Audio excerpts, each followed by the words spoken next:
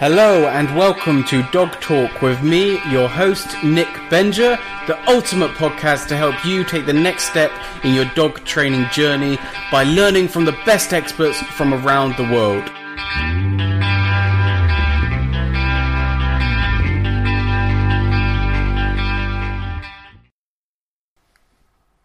What's up, guys? If you're listening to this podcast and you haven't already joined us over at the Facebook group, which is just search on Facebook, Dog Talk with Nick Benger podcast discussion group, then go over there and join us there, because that's where all the discussion goes on about what happened on the podcast, and you can ask your questions and we can do our best to answer them. It's also the first place that I usually advertise the podcast, or advertise that I've posted one, so people can see it as soon as it comes out.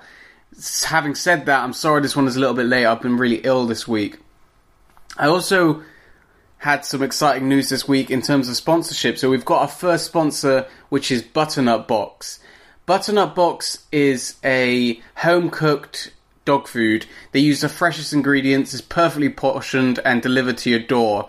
They want to change the pet food industry for the better, to make dogs live healthier, happier, longer lives. And their food is great. It's great for fuzzy eaters, it's great for dogs that have sensitive stomachs. It's made by nutritionists and is praised by loads of vets. It's one of the few dog foods to have a 5-star rating on All About Dog Food, and that was one of the reasons that I decided to accept them as a sponsor, because I've always greatly respected the independent review site All About Dog Food. I think their reviews are usually spot on. They are tricky to get a 5-star rating on. There aren't many foods that have done that. So for Butternut Box to have got a 5-star rating on All About Dog Food, and also the owner of the site has even kind of put up a testimonial of his own, if you can call that, just saying how great the people that make Butternut Box are in terms of how much they want to get it right. And I certainly experienced that when we started speaking on the phone. They're the nicest people, and they clearly believe in their product. They clearly really want to get it right. And I love that. I love what they're doing. I think it's a really great mission, because there's so many crap dog foods out there, and they're making it accessible. I mean, I feed my dogs raw at the moment, and I'm waiting for my first Butternut Box to arrive. And one of the problems with feeding raw, and I was speaking to Hannah over at Butternut Box about this, is so many people don't want to have to deal with the gore and the kind of like raw meat juice all over the place, or filling up their freezer with raw dog food, which I can completely understand, which I think is where Butternut Box comes in, because it's still a 5-star dog food, it's still an absolutely great dog food, but it's home cooked, it doesn't look gross, it's not disgusting. And I think that's going to probably be a great relief to us, because even though we're dog people, you know, I keep reptiles, so we have dead animals in the freezer and all that kind of stuff. No one wants to have raw meat juice all over the place. And, you know, if you feed raw, fair enough, you're still on a 5-star, you know, you're still on some great dog food. But for those of us that are a little bit more delicate, Butternut Box is a great option. I mean, they even deliver it to you in the portion ready for your dog. You know, you put in your dog's weight and they send out the correct amount. So it really couldn't get any easier. So yeah, Butternut Box sounds great, and I'm really happy to have kind of partnered with them. So what you can do as a listener to this podcast is you can get a 75% discount on your first order. So your first order is ridiculously cheap. They've made it so cheap that you can really just try this, see what you think of it, and if you don't like it, cancel it. But I think that you know, I think it's going to be a great service. So I very much doubt you will cancel it once you've had your first box. But give it a go. You can't turn down dog food at that price, especially 5-star rated dog food. It's incredible. So to do that, go to butternutbox.com/Nick Benger. So yeah, go over there, order your dog food, and I'm sure you'll appreciate it. Let me know what you think as well. So today I am interviewing Sam Turner. Sam has a degree in ethology, but at an early age she was fascinated by movement. She was always watching things move, and that really fascinated her. So as she kind of progressed through her career, she started her own dog training facility, but then she kind of went back to that and began to specialise in proprioception. I know that word, I'm preempting this. That word sounds weird. Your beard is weird, if anyone follows Eminem. Oh my god, Jesus Christ. I know the word is weird and strange, but Sam's going to explain what proprioception is, and why you should try it. Because I was a little bit skeptical at first, but I think Sam really breaks this down well. She's obviously explained it a million times, and she's really good at what she does. She offers courses and workshops in proprioception training, but she also has taught this all over the world. So keep an eye out for her workshops and seminars, and get along to them if you can. So without further ado, I'm going to let Sam explain it, because she's going to do a hell of a better job than I can. Let's get into it.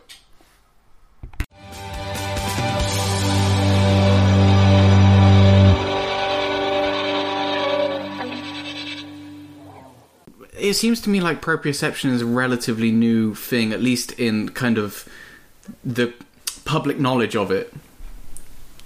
It is. It has started years back, and I believe that physiotherapists have been using it for ages, of course. So it sort of comes from there, and then it's. I think there was an On the Ball video or DVD series, and that from there it sort of took off. And, who was that? I can't remember, but it's a DVD. It's called On the Ball, I'll try and find it. It is. Yeah, I'll try and find it, and it is about working on the egg balls or peanuts, those air-filled things, and that does come from physiotherapy. Okay. And trainers have been then using it and sort of translating it to normal training, mostly being picked up by sports trainers years and years and years ago, and it's slowly trickled into the pet dog training as well, but still sports. Those peanut things are like those are probably where I first started hearing about proprioception, because there was kind of probably like a little time where you went on Facebook and there were just loads of people with their dogs balancing on them or whatever, and it was kind of like, whoa, what's going on here? What the hell is this? What is this? Yeah, I know. And it's still one of the favourite things to do for people, because it's the most sexy part. Okay. And it does require loads of strength of the dog, but it's also, dog training is in large part still an ego thing. For a lot of people, and if your dog can do that, that's just cool, basically. But it goes a bit further than it just being cool. Yeah, it's kind of a double. I learned about it with a young dog that I started, and I was doing a course with one of my heroes, Kay Lawrence. Okay, sure. And it was preparing young dogs for sports years ago. I think it must be 8-9 years ago. And so that's where I sort of got into it with a whole group of international trainers. I think the different trainers be sort of building from there and making it into their thing. The whole ego thing is a double-edged sword, right? Because it's kind of like, well, it's getting people training, but then people push their dogs too far, and they, it's like, it's a difficult one. But it is. It is a fine line that you walk, and I love it when people get enthusiastic, and then you just got to find the brakes again. So, all right, take it easy, give them some time. So yeah, it's difficult to sort of get a right balance. Well, nice word. Get a right balance is that it's pretty hard, and I get a lot of clients or questions basically about the workshops or the classes, and I always start very basic with basic skills, and that sometimes can get people a little bit disappointed because they expect their dogs to be 4 feet on a ball straight away, which is mostly not the case. Well, often that's the challenge with any kind of class or like, that reminds me very much of sports. If you go to an agility class, I think some people expect them to rock up and just start running courses.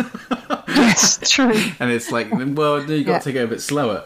But I wanted to start at the beginning anyway, and kind of, because there's going to be a lot of people that listen to this and they don't know what proprioception is. They might not have never came across that word. So could you kind of explain what it is a little bit? The proprioception is knowing, the short version is knowing where your body is in relation to everything around you. So knowing where the top of your head is, and also knowing where your the ends of your arms and your feet. So basically knowing where you are in space. So if you stretch out your arms in a group, you are going to do that in a way that you're not going to hit anybody in the face. And usually you have learnt in your life how to sort of sense where people are, and that is your proprioception. And it is there's millions and millions of receptors all through your body, and they provide information to the brain, and that then makes this picture of your body in a certain area, or just sort of like a photograph of your hand. If you work with your hands a lot, so if you're say you're like a musician, and you do string instrument, for instance, or piano, then you have very good control over your fingers, and you know exactly what your hands are doing at any given moment, or not just your hand, but each part of your fingers. And so if you use your body a lot, you have these maps, that's the word, maps in your head that sort of tell you where that piece of your body is at any given time. And the more you use certain parts, the more detailed the map becomes. Yeah, as you're saying this, I'm kind of thinking of that game that kids always have, where they have to put the shapes in the right holes. Yeah, It's that kind of perception of how to put things, or how to move your body. And I thought you made a really great analogy before, where you were talking about when people are driving, because I think a lot of people, that will resonate, when a lot of people don't have an awareness of how big their car is. Oh my God, yeah. I still do that. I've got this Volkswagen van, and then I can just make it under a 2-meter bar when you go into a parking garage, but only just. And I always duck. So it's like that, but with people's or dogs' bodies. Yeah, with your body. Yeah, so basically every part of your body. So when you stand somewhere and then you close your eyes, you sort of have a sense of where everything still is, not just because you've seen it, but, the light goes out, and then, yes, you have a map of the room you're in, but you also need to figure out, like, how far out can I put my feet? And you need to know how to do that. So that's all part of proprioception. So the next question I have then is, obviously people and dogs and stuff, we've been around for an incredible amount of time, and no one's seemingly been deliberately working on this. So what is the benefit of doing this additional work to try and increase that awareness? Yeah, I think you can go at it from different angles, but even if we look just at us as people, we get, or at least I think everybody gets, gym class in school when they're younger, and that is to learn loads of stuff. So it's an emotional, you need to learn how to deal with your emotions, but it also learning how to steer your body. So how to run, how to stop, how to climb, whatever. So you basically learn that. And with our dogs, I think it's the same thing. We're asking quite a lot of our dogs, and our society is pretty fast and pretty demanding for dogs nowadays, and I think it might have been less so. It probably was less so, a couple of decades ago, where dogs were more free to roam, but also there weren't that many people, there weren't that many cars, there weren't, everything's just more basically, and the demands are quite high. But looking at it from, if you know your body, it will help you with confidence. So I was never that good at gym class. So, confidence was pretty low if you get a challenge. But if you get a challenge and you know how to do it, you'll be more confident. And if you have confidence in your body, so you know what to do and you know your body's actually going to listen to what you're thinking, then it will be easy to do such a challenge. So if you look at it for dogs in our society, the more that we can give them a basis for confidence, and that's in themselves but also in us, so that we're not asking them to do anything that they can't do, then it will help them, just to sort of conquer this world with us. Sorry, can you give like an example of a situation in which proprioception gives a dog confidence to act? Yes, definitely. It's a lot of what I see a lot of the times is dogs that can be a little bit, afraid of ghosts, stuff when the wind blows, and they sort of go like, oh my God, what's that? Uh-huh. And if people walk past and something touches them and they hadn't expected, then they might jump a little bit. And knowing where your body begins and ends, and not being surprised by something touching your back, but actually knowing that is part of me and I can actually get it out of the way, that will help with confidence in those situations. Dealing with sports dogs, dealing with physical challenges makes it much easier to do these challenges if they know how to go around corners fast but keep their balance, how to put their feet down so they have got the best chance of going over in a proper way, instead of just running and not really knowing, but sort of, oh well, we'll just go fast and we'll get there.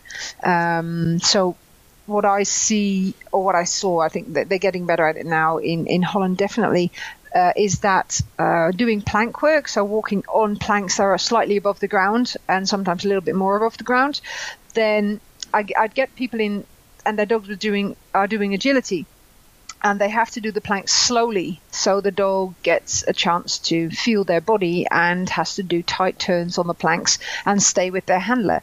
And the dogs that were running agility and had no problem going over, is it called catwalk or a walk? What is it? I have no idea. I don't do agility. I think in Holland we call it dog walk. We dog walk. Yeah, we call it catwalk anyway, which is silly because the cats are not going over. But anyway, and they would have trouble going over planks. Just slightly above the ground where they could just touch it, going slowly. Whereas if they would run over it, so if we'd let them go at their own speed, so like you start at the beginning, you end up at the end as quickly as possible, then they would not fall off or wobble about on the planks. But if they had to take it in our pace, just a normal walk pace, they would have much more trouble doing that challenge.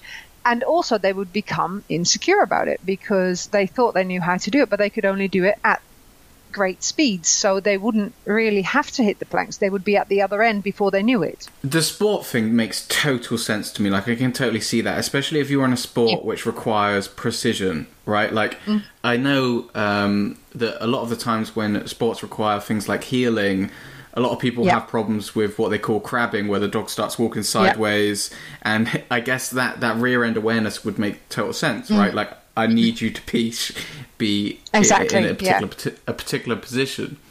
Yeah, move your body. What I struggle with more is the kind of everyday dog, right? But you've already covered that a little bit in terms of, like, it seems to help them with their confidence when they come across something that stresses them out a little bit. So then I was wondering, like, how much science has been done on this? Because that's, like, a really... I would love to see that. That sounds really interesting. I doubt there's been a lot of science done on it. It's mostly been aimed at, or not even the science been aimed at, but it's been mostly been aimed at rehabilitation. I think that's where it came from. Okay. And with sport dogs, everybody's doing it now. I don't think everybody's that is doing it is taking the data. Okay. So at this point, it's more of kind of anecdotal. What you see.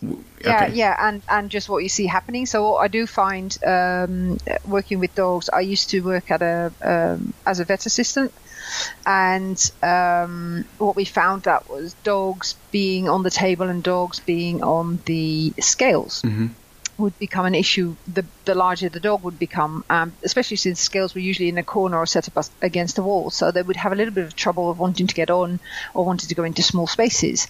And what we find doing the proprioception work is that even large dogs, once they get to know their own bodies, are much more able to go into small spaces, do tight turns, because they know that even if they do sort of sidle up against the wall a little bit, it won't freak them out, because they know what's happening. They have actually seen what's going to happen, and they know what they're doing with their bodies. So it's no data, but or no data written down, but plenty of experience. Experience. Because you have a good thing is to take data on that sort of thing, but not every owner. Actually, not every owner actually. Then I know they see the difference because they tell me, but not every owner writes it down.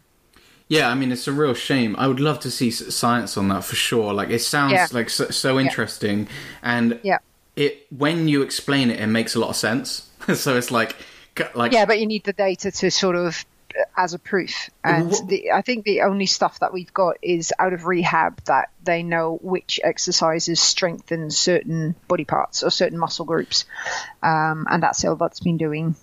Okay, yeah, that's another whole subject we could go into, because what you were talking about there about balancing on tables and going on scales and stuff. Again, I can completely see that, because if you've built up confidence to balance on like a peanut, like a table is a walk in the park. Yeah. Exactly. Yeah. So that makes total sense, and it's interesting that this is becoming really, really common in the dog sports, because I think that I mean, it's becoming you tell me, popular in horse sports as well. It's becoming popular with horses as well, because we're working on proprioception stuff with horses more and more as well. What is your knowledge of how much is being used in people sports? In people sports, I think the balance. So the balancing, the strength exercises used a lot, because even if you just go to the gym, but I don't know how much. But if you see athletes train, they will do strength exercises, which usually are partly balance exercises, especially if it's for sports which have movement and you have to switch movements really quickly. Gymnastics is all about that. Absolutely, basically, because that is all that. But standing on one leg on a balance disc is something that loads of athletes do to strengthen their the muscle groups around their ankles. Have you heard of a guy, and I'm probably going to butcher his name, I think it's Ido Portal? No. The reason... Is it Ido?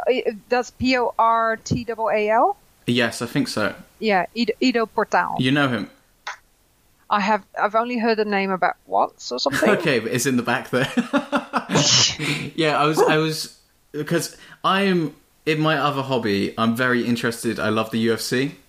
So Conor McGregor has always trained with a guy called Ido Portal, who does a lot of what I would think of as proprioception stuff, and it's always been very controversial. Like, a lot of people have kind of given him a lot of shit for it, basically, and kind of been like, oh, that doesn't work, like that's just a load of rubbish. But obviously he's had a huge amount of success with it. Just throwing that out there. And I think there's so many different sports that are part of that. So if you look at parkour, even, because parkour is really big, and a lot of that is proprioception stuff, knowing where you're going to go, and knowing where to put your hands, knowing where to put your feet, knowing how to jump, how to land. That is basically, it is all, everything is proprioception. But how do you, so is it part of your training for another sport? So say football or whatever, or is it like gymnastics, so that the whole sport is about controlling your body in such a way? And I think with dogs we can take it, as in it's great for confidence work. It's great for them to know what about their bodies. It's much easier to teach them how to be cooperative in either grooming or veterinary care if you can actually tell them which foot to lift, because they know which foot it is, and that they can actually balance their body in a way that you don't have to, hold on to them or whatever. So it makes a lot of sense. But I think the basis is proprioception. We've just made it into a thing. It's obviously always been there. Without proprioception we can't even walk. Well, yeah, exactly. Yeah, but we've just made it like everything in whichever world. If it's horses, cats, dogs, it doesn't really matter. Of course, you sort of make it into something that people want to know more of and people want to join in with.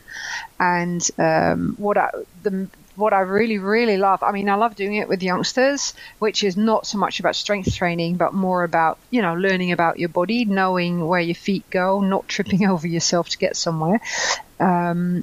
But also for dogs that, there's lots of dogs on leash a lot of time because, well, especially in Holland, we have a small country and we haven't got that much space to let dogs off lead. And most areas, they are not allowed off leash. But it does happen that the average person doesn't really walk fast enough to walk with a medium to large sized dog so that they can trot easily, or they don't walk slowly enough so that the dog can walk. So there's these different gaits that we need to consider. And so a lot of dogs pace when they're on leash. And a lot of the dogs, if they do not come off leash, so they're always stuck in that sort of, regular leash. What is it? Not even 2 meters long. So the dogs sort of get stuck in this pacing and they sort of tighten up their bodies because they're not moving on the diagonal, they're moving on the lateral. So it's two legs on the same side. But the body should be free to choose the gait that they want to move at. Like we move at different speeds as well. And sometimes you walk faster, sometimes you walk slower, just depending on where you are, what the surface is, etc., etc. And what I find fascinating is that with the proprioception training, if you take the cavaletti part, which is all about coordination and endurance and strength, is that we can actually teach dogs about trotting again. So I've had multiple dogs that have come in pacing, and usually we start trying out, if we don't suspect a problem with the body, and we start with cavaletti training. If we do suspect a problem, by the way, we always send them to an osteopath, physiotherapist, or vet. But if we start working with cavalettis, and then they actually find their trot again, so they can actually find their rhythm again in different gaits, which is fantastic because it makes them use their bodies properly again and not just in one way. It's always doing the same movement but basically we have RSI as well.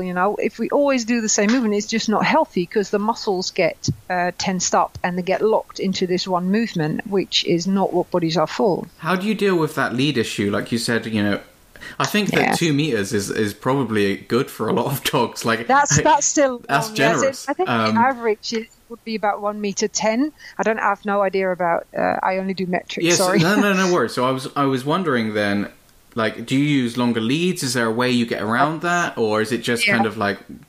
No, I always have people use longer leads, and I have plenty of 2 meter leads. So I prefer they have 2 meter or longer. Okay.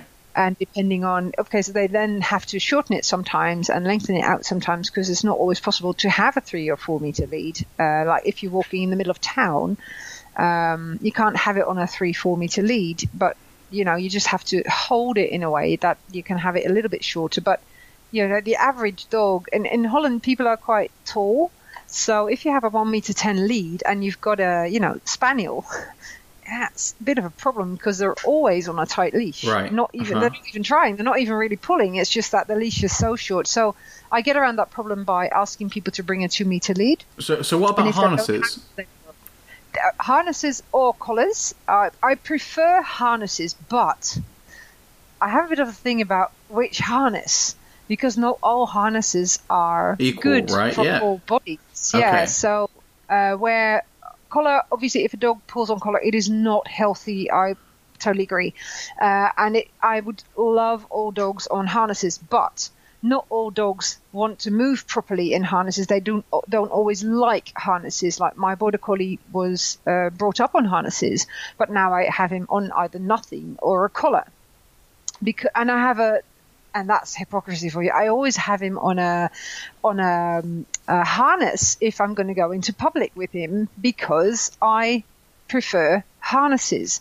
Now, he does not pull at all, so I have no problem having a collar on him because I need a handle sometimes. So you need to just hold him for a little bit, or keep him safe on a lead so he can be with you, but he's not pulling on lead because he actually learnt to walk with me. And when he was a youngster, he was always on a harness anyway. So he always had all the pressure on his body. So I'm looking for having every dog in a harness. Are you loyal to any brand? No, I'm loyal to a type. Okay, so what's the type? It's an H or a Y harness. Okay. So it's a harness that goes over the head, and you've got them with side clips. I mean, you've got harnesses with like 4 clips on, 2 for the neck and 2 for the rib cage. Mm-hmm. So I prefer them to go over the head or with a clip, like you do a collar, to have them on the neck, and then the harness goes through the front legs. It goes over the sternum. And then it passes up again and attaches on the ribs. Yeah, my dogs use Hakianas. But I'm also a little bit conflicted because other than for the harnesses, I've always been like I've always been a huge fan of the Julius Canine in terms of the brand, but the harness, I keep hearing bad things about shoulder movement. I know. I'm like, I love this brand, but the harnesses. Can I go into that? Yeah. It has nothing to do with the brand. It's just the type of harness. So the Y or the H, the strappy ones, because they keep the whole shoulder area free, but also not just the shoulder blades, but also, the points of the shoulder blades that come up. So when they move, the shoulders sort of. In a cheetah, it's really exaggerated. That movement that cats do, or cheetahs, you see that roll of the shoulders really exaggerated. Okay. It's not that big in dogs, but there is movement there. And so what you're looking for is to keep the shoulder blade completely free, because there's loads of muscles attached to the shoulder blades. The shoulder blades are not attached by bony fixtures, but it's just muscles and tendons. And so there needs to be freedom of movement there. Then if you look forward, you have, what's it called, the bow? Anyway, look at the front side of the dog. Then you have the shoulder joint, which is right at the front, and you want to keep that free as well. So the harnesses that have a strap along the front, so across the front of the dog, and they actually, a lot of time, more often than not, will actually be on the shoulder joints, which can inhibit movement again, because you want the upper arm to move forward when they're walking forward. How does that affect the dog long term? There you go, the science again. I don't think there's data out there, but it will affect long term the way the movement looks. So if that strap goes along the front and they are impaired in their movement, what's that called? They are you're actually making the movement forward smaller, because they actually hit that strap in the front, and that is not elastic. It stops giving way. So they can shorten their stride forward. Also, if it's on the shoulder joint, so if you find one of the joints and you put a strap over that, and that's continuous pressure, and then most dogs that are in harness will pull. Remember that. Because we're putting harnesses on them, so they're not going to pull on their necks. So a lot of people will have them pull in harness, and then there will be that whole body weight pushing into those shoulder joints, which can never be good, because you want the joints free for movement, but also you don't want to irritate the joints, because there's tendons there, and the edges of the joints can get irritated. There can be bone particles that loosen. That's a dog that really crashes into the harness. Doesn't happen that often, but you could. What about harnesses for different activities? Yeah. Do you think they differ depending on what the dog is doing? Yes, I think that's where sledding sport has really gone a long way, because to have the ideal harness for your dog, so they can actually pull in a way that they can put their weight into it, but their joints and are completely free, and they can have a range of motion of their legs and be free to pull on their sternum as well. So that makes it easier. And I think maybe for some tracking dogs that would be good as well. So are there any activities that kind of like really put you off? Because I know that when you're in this kind of like, from what I've seen, like I'm on the outside looking in, but like I know that in some of these kind of body awareness groups and conditioning and stuff like that, there seems to be huge amounts of controversies about particular activities and particular sports and what's good for dogs and what's not good, and it's all a little bit daunting. It is. I think with any sport, you need to look at good warming up, good cooling down, and being sensible about what age you are actually going to start your dog. Because I think the biggest problem I have with sports is that we are entering young dogs, like 18 months old, not fully grown, into adult competition. And that's just not fair. We don't put kids into adult competition with humans because we know that their bodies are not fully grown yet. They haven't got the muscle yet, and the skeleton has not fully grown. And with dogs, we do it all the time. 18 months, that's it. Their birthday is on that day. The next day, they're in competition. Mm-hmm. And the height of the jump, if you go to agility, the height of the jump is not adjusted. If you're 18 months old or 8 years old, or that's not true, 6 years old, then the height of the jump is the same, which is not fair. What types of sports have the dogs you've worked with been involved with? Loads. We've got frisbee dogs, agility dogs, trackers, tribal, hoopers. If you could change anything about any of these sports, what would it be? If it be one thing? Go ahead, go on a rant if you like. I can do a lot. I'll pick one. It would be not being allowed to start until 24 to 30 months of age, and preferably that's much later, isn't it? Yeah, that will be starting the training. Oh wow. Yeah.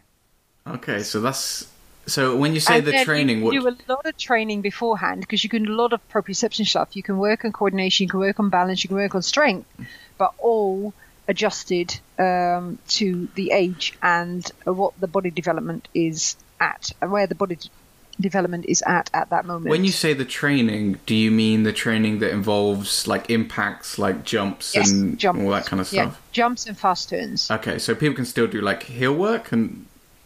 Heel work's a bit of a thing as well. Okay.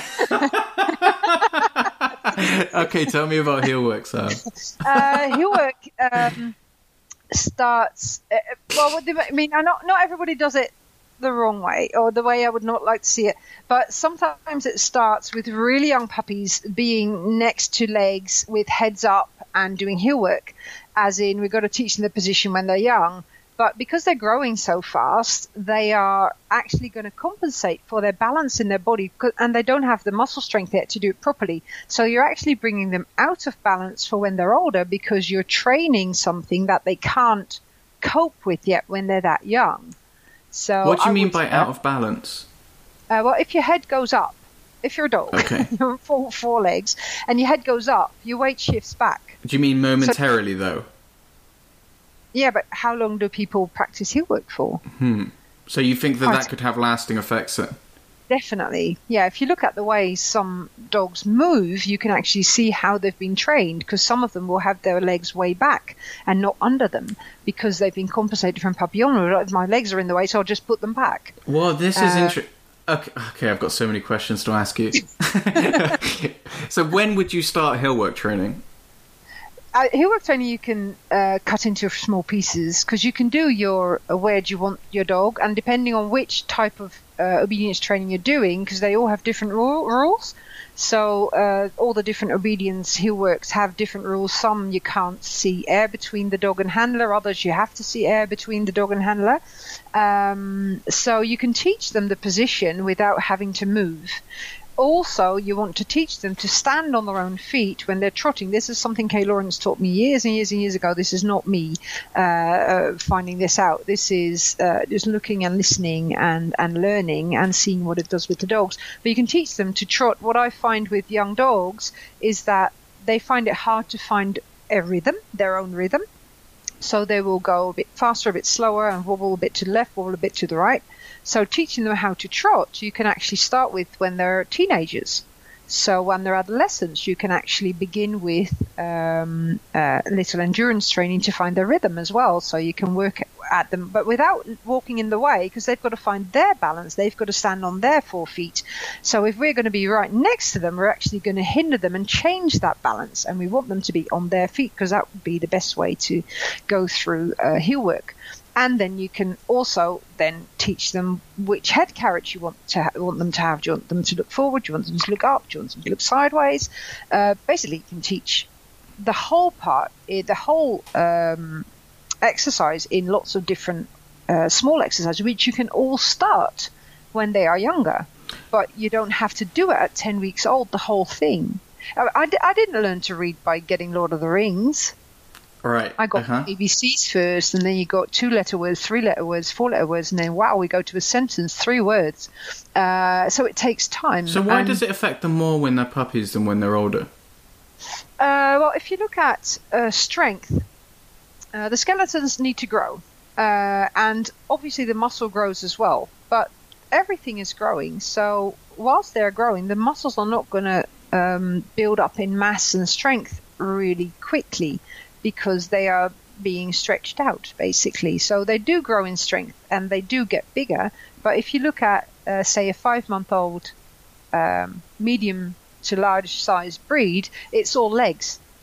And those legs are pretty hard to steer, because they don't have that much muscle to keep it all intact. And if you then look at the joints need to be kept in place because of the tendons and the muscles around them. Now, if you are very small and you're doing a lot of work, or you're just walking in the woods for 10 minutes and then you've got to do some heel work, you get tired easily.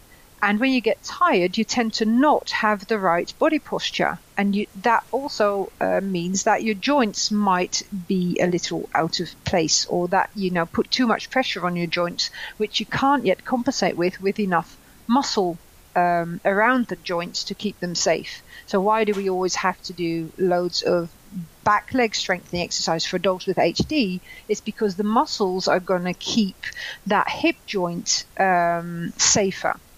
Now that's a really common issue, hip dysplasia, so that's a good one to get into, actually.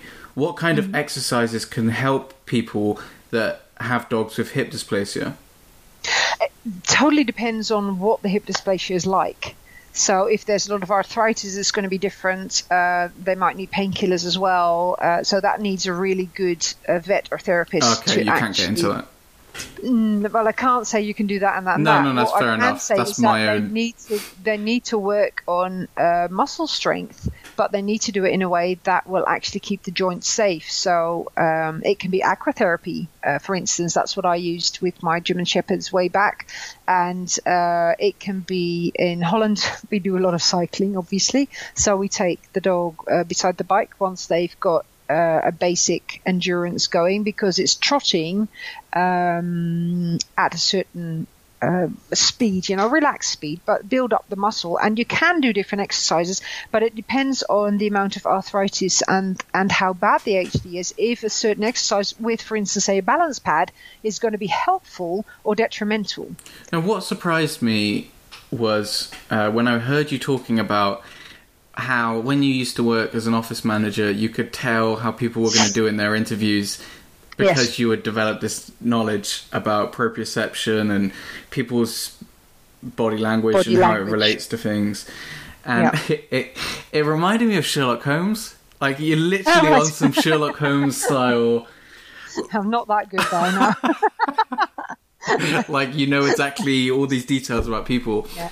But I think if you ask any behaviorist, that they will do the same thing. So how many of us that are into behavior work with dogs, you see the train crash happening before it happens. Well, I work with dogs with behavior issues, and I could definitely tell with dogs, but I wouldn't I wouldn't say I have anywhere near as much confidence with people. No, but it really is almost the same thing. And start watching people. I mean, I love watching movement anyway, and I started in horses and then dogs, and I did dancing when I was younger. So movement and watching movement was always my thing. And then I did ethology. Well, wow, that was just the, icing on the cake, because it made you look even better at smaller nuances in muscle tension and, weight shifts and that sort of thing. And it's fascinating to see. But I think we depend for, 70% on body language, which most people are not aware of. So was there something in particular that got you into this? The proprioception? Yes. Oh, yes. Well, I like I said, I did the course with. I'm a walking billboard for Kay Lawrence.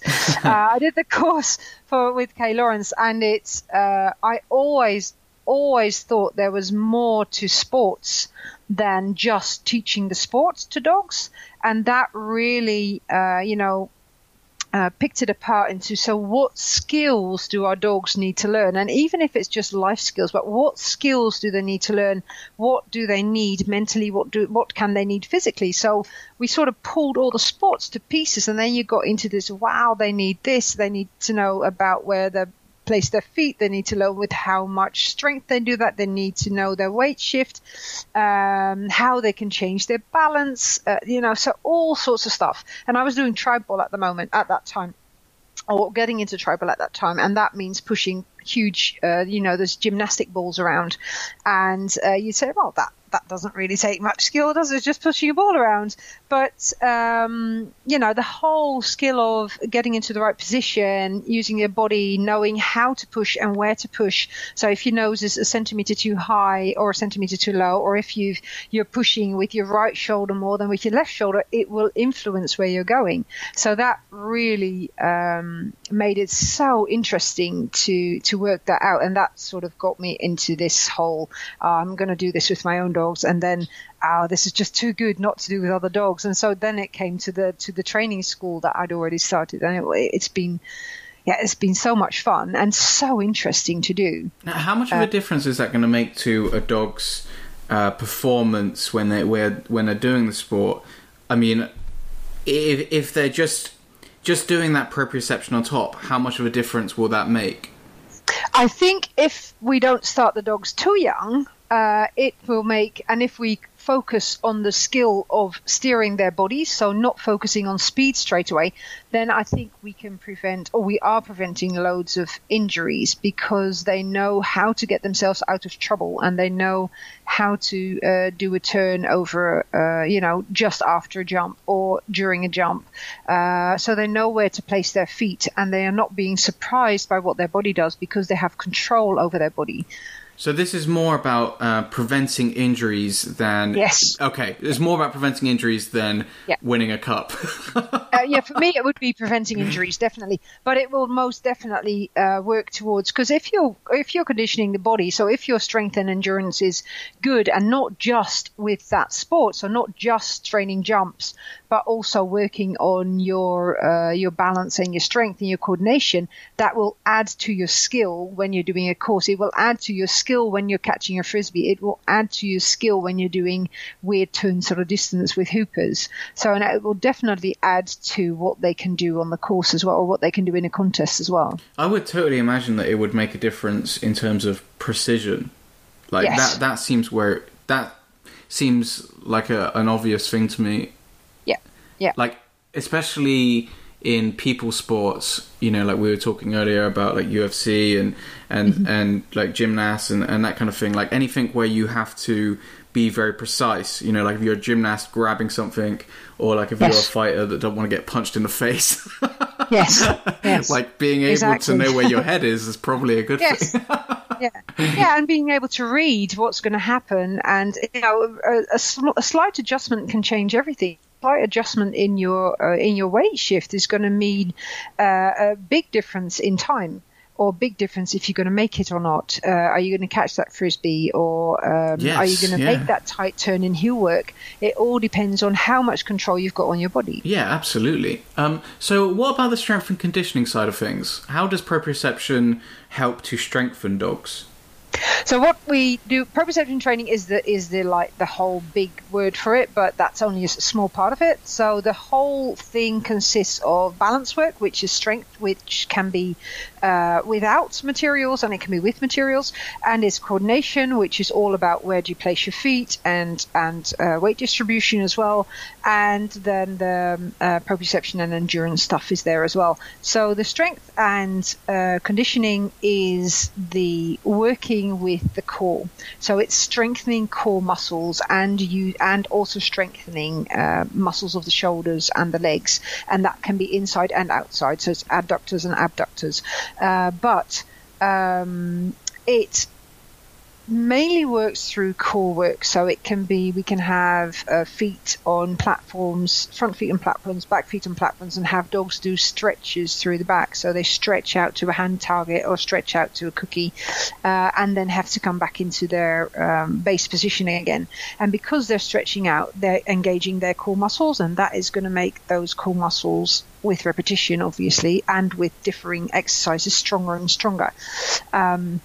And making those core muscles stronger, and the muscles, the deeper lying muscles, not just the muscles we can see on the legs, but the layers beneath that, the layers that keep the legs attached to the body, so to speak, that is going to make a difference in how they can set off and how they can break and all that sort of stuff. So but it's all about working the body with as you say, balance, so weight shift, lifting one front leg or lifting one back leg, or lifting over the diagonal even. But the easiest thing and the most sexy thing for proprioception training, which people see, is standing on a balance ball or on a balance cushion, because that is what people like to see.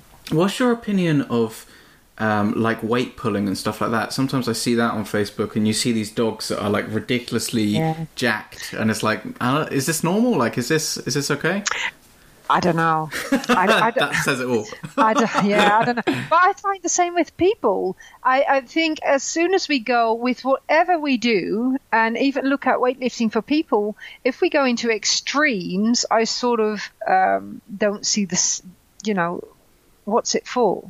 Okay, so it becomes less about... Why are we doing this? Yes, it becomes less about functionality and more about looking good. It's the same with any dog sport, by the way. I mean, agility is not very functional, is it?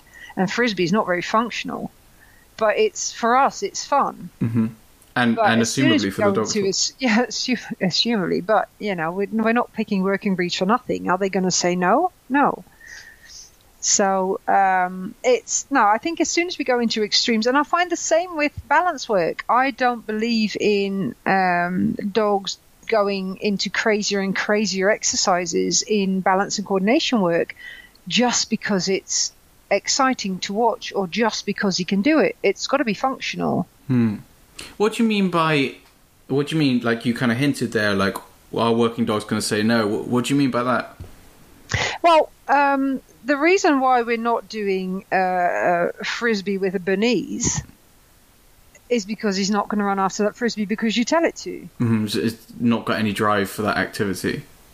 It's not programmed to chase after something in that way.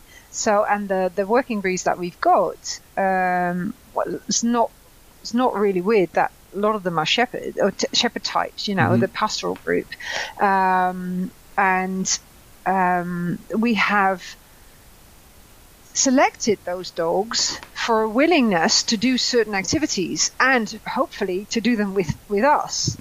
Not all of them choose that. We've got lots of pastoral breeds as well that do their stuff and they know best. So like the livestock guarding dogs is a totally different cup of tea.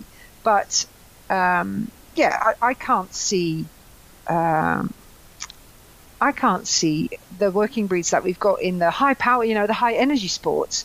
I don't think any of them is going to sit at the start and say, no, I don't really feel like it today. Well, this reminds me of when I was hearing David Ryan talk, because he has this kind of like joke in his talk about how different breeds get different kind of dopamine kicks from different things.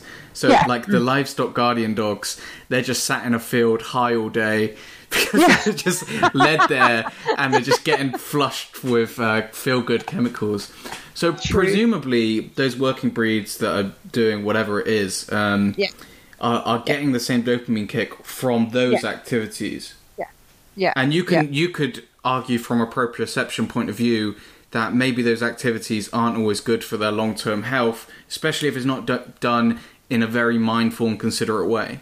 Yeah, I mean, you can do, and I love people doing sports with their dogs. I just think like they can prepare them a little bit better, and they can be a bit more careful about when they start, look after the bodies and minds and make sure they're ready, and not just because they've reached the age to be ready. Do you think that's about educating people that the age is maybe further out than they think? Yes, it is, but it's really hard. I mean, we try, but it's really hard. And I've got people coming to proprioception class. You know, I've got a Superstart puppy class. It's actually Superstart Adolescent, but SSP sounds better than SSA. And so it's a class where we work on proprioception stuff, and we work on mental, being able to deal with certain stuff. So they can just be off with the fairies a lot of the time, but we're trying to teach them how to work through certain challenges and how to work together. And yes, sometimes they're off with the fairies or they're off with smell. But it's a basis to learn all about the bodies for the handlers and the dogs to get in touch with each other and to get to know each other and to get this working relationship together. And then hopefully sort of stretch it out till at least 18 months, and then they can go into a sport. But around about 14 months of age, most of them are going, now we've really got to go do something, as if they've not been doing anything already. But because it looks like play and it's not the sport, people think the dogs aren't learning anything, and they see it as play, which is not. But that's a really does the age depend on the sport as well? I think over here it's most sports are 18 months. Oh, I mean, like your recommendations. Oh, the type of sports, yeah. I think tracking can start. Yeah, because that's just moving, right? That's just walking, or you should say, unless you've got like a dog that's really, really powerful and really hangs it. But I think working with the right type of harness, that should be okay. But then you look into you're going to do it. But I don't know if there's sports actually. I know we've got tribal. You can start, I think it's at 6 months, but even then it's still quite hard work for youngsters because they've still got to use the big balls. And I just kind of meant the recommendations that you would make, because I know that different sports are going to have different kind of requirements on the dog, right? Like you've mentioned there, tracking is going to take much less of a toll on a dog than Frisbee would. Yeah. Well, basically, my recommendation for anyone wanting to do any sports is work on the relationship, work on getting to know each other and getting to know both your bodies. So you've got to get into it yourself as well, I think, as a handler. And then, the first 18 to 20 months, just have fun, delve into your relationship, do physical skills, but not necessarily on a sports field. So work on all the different skills, but at a slow pace and at lower intensity than you would an adult dog. Yeah, it's very interesting, because I know that there's been a lot of debate in some sports about the way that they're doing things now, and I can only credit that to people like you that are making people more aware of it. Like, I know that recently there's been a massive debate in working trials, for example, about the way that they have the jump and they don't have... Yes. Oh God, how can I explain it? They don't have like a platform on the other side to shorten the dog's fall. Yeah, exactly. It's straight down, isn't it? Yeah. Yeah, so I think that now, and I know that from what I've heard, a lot of like military and police organisations are already putting in that step. So it seems like awareness is being raised, and there are changes happening. Yeah, but it's also it's a culture you're changing. So it's the way we've always done it. The way we've always done it, and even just now, there's all sorts of changes in any sports. I know it's quite dynamic, but sometimes the changes are not exactly the changes you want yet. I know that at one point they took the table out of the agility field because the dogs had to were slipping off the table because they were going so fast. So the table was taken out, not looking at other things for safety, but so there's always changes, and I think people will always, everybody is doing this stuff out of love for their dogs and they want to enjoy their dogs. But I think what would be good is if we as a community, the dog community as a whole, would know more about the physical development of dogs. So not just socialization and everything, which is actually everybody knows about socialization. So it's it's taken a long time, but that's really gotten to all layers, I think, or almost all layers. But now this physical development. So even looking at adolescence, the changes that hormones, they wreak havoc in the body and in the brain. And, they're puppies, they're lovely, they're fine, they're great. Then they're adolescents, and they're all of a sudden, they're dogs that want to take over the world. Where they've got hormones in their bodies. There's all sorts of smells that are suddenly going to mean stuff. They're supposed to become self-sufficient, if they would be free living. They need to explore the world, and they need to get these social contacts, which are very frightening and scary. That's for us humans in adolescence is the same thing. So if we have more knowledge of that, and if we could, be a little more sympathetic towards what they're going through and manage the antecedents, manage the situation, so we can actually help them or help them to show behaviors that we would like to and prevent behaviors that we wouldn't want to, or that can be dangerous or, detrimental to the dog's own health. That would be fantastic. And I think people just don't know enough about the development of the dog's bodies, physically or mentally, by the way. Yeah, when you brain or body. Yeah. When you as you were talking, then it kind of reminded me as well of this kind of move now towards later neutering. Like, yes, for a long time, vets were neutering dogs at quite a young age, and now we're seeming to get some awareness that might not be the best idea. Yeah, there's studies coming that are actually focusing on, so what are the effects? And there's loads of effects on tumors that are more prevalent after early neutering, and there's behavioral changes, and there's changes in even injuries. If we're back to proprioception, the cruciate ligament injuries are more prevalent in dogs that are that have been neutered early, so before 6 months of age. And that is because the length of the long bones changes, because the growth plates close slower when you have early neutering. Yeah, I mean, sorry. No, go ahead. Yeah, I know that there's been a lot of awareness around it. I knew that there must be some kind of proprioception elements to it, because like you said about the growth plates and stuff like that, and I know that a lot of people talk about that when they discuss later neutering. And I mean, I'm not an expert on this, but I thought there were also some examples of dogs being more likely to get cancer. Is that right? Yes, yeah. Multiple different types of cancer as well. So it's hemangiosarcoma and osteosarcoma, and there's, I think, one or two others. Yes, I haven't got it. Yeah, I haven't got them. Which is kind of ironic, because for so long neutering was kind of pushed as, well, your dog can't get testicular cancer and they can't get pyometra. And it's like, well, actually, but maybe they're at more risk of all of these other things. Yeah, and the data is out there for the vets as well. So I think it's, in Holland, it's about 50-50. If you go to one vet clinics and they'll say you've got to neuter before 6 months or around 6 months, and the other half will say, no, you've got to wait till after, for the females, till after their first heat or season, or preferably even the second, maybe. And for males, a lot of the times, I understand it from the viewpoint of, we've got too many dogs ending up in shelters, too many unwanted dogs.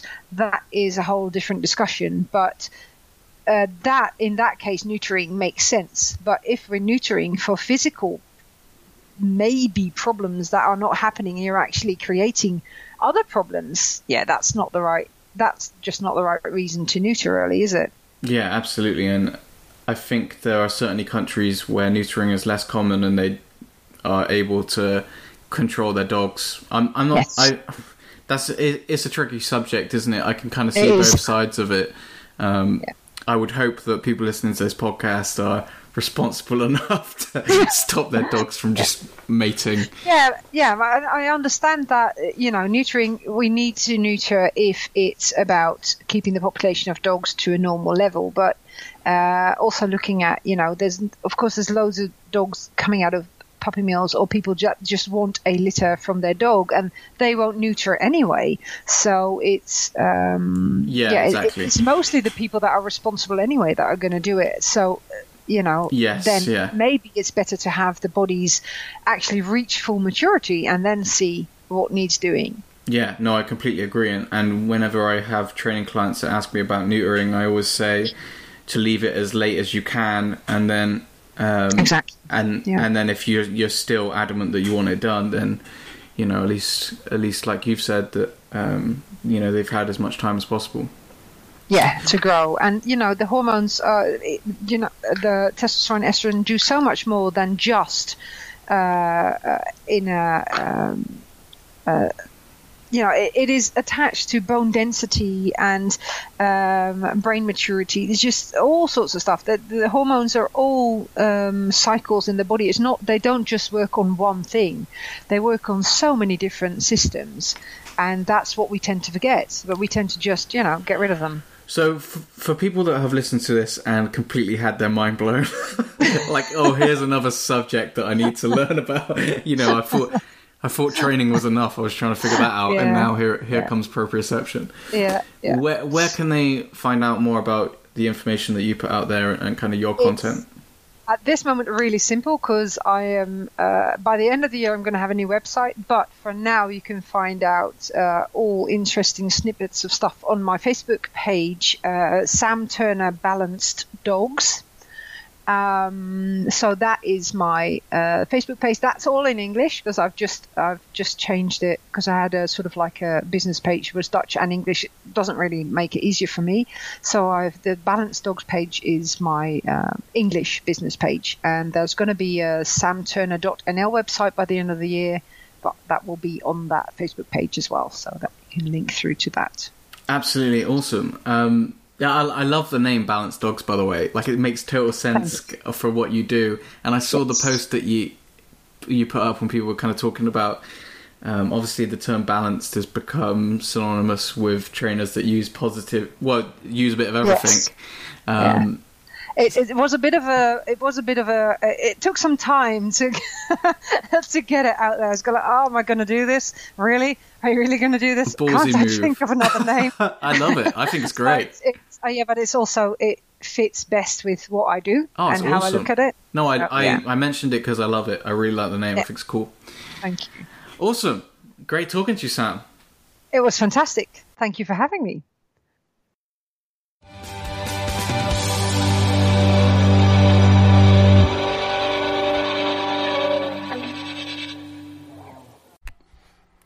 Hey, before you go, I hope you enjoyed that podcast.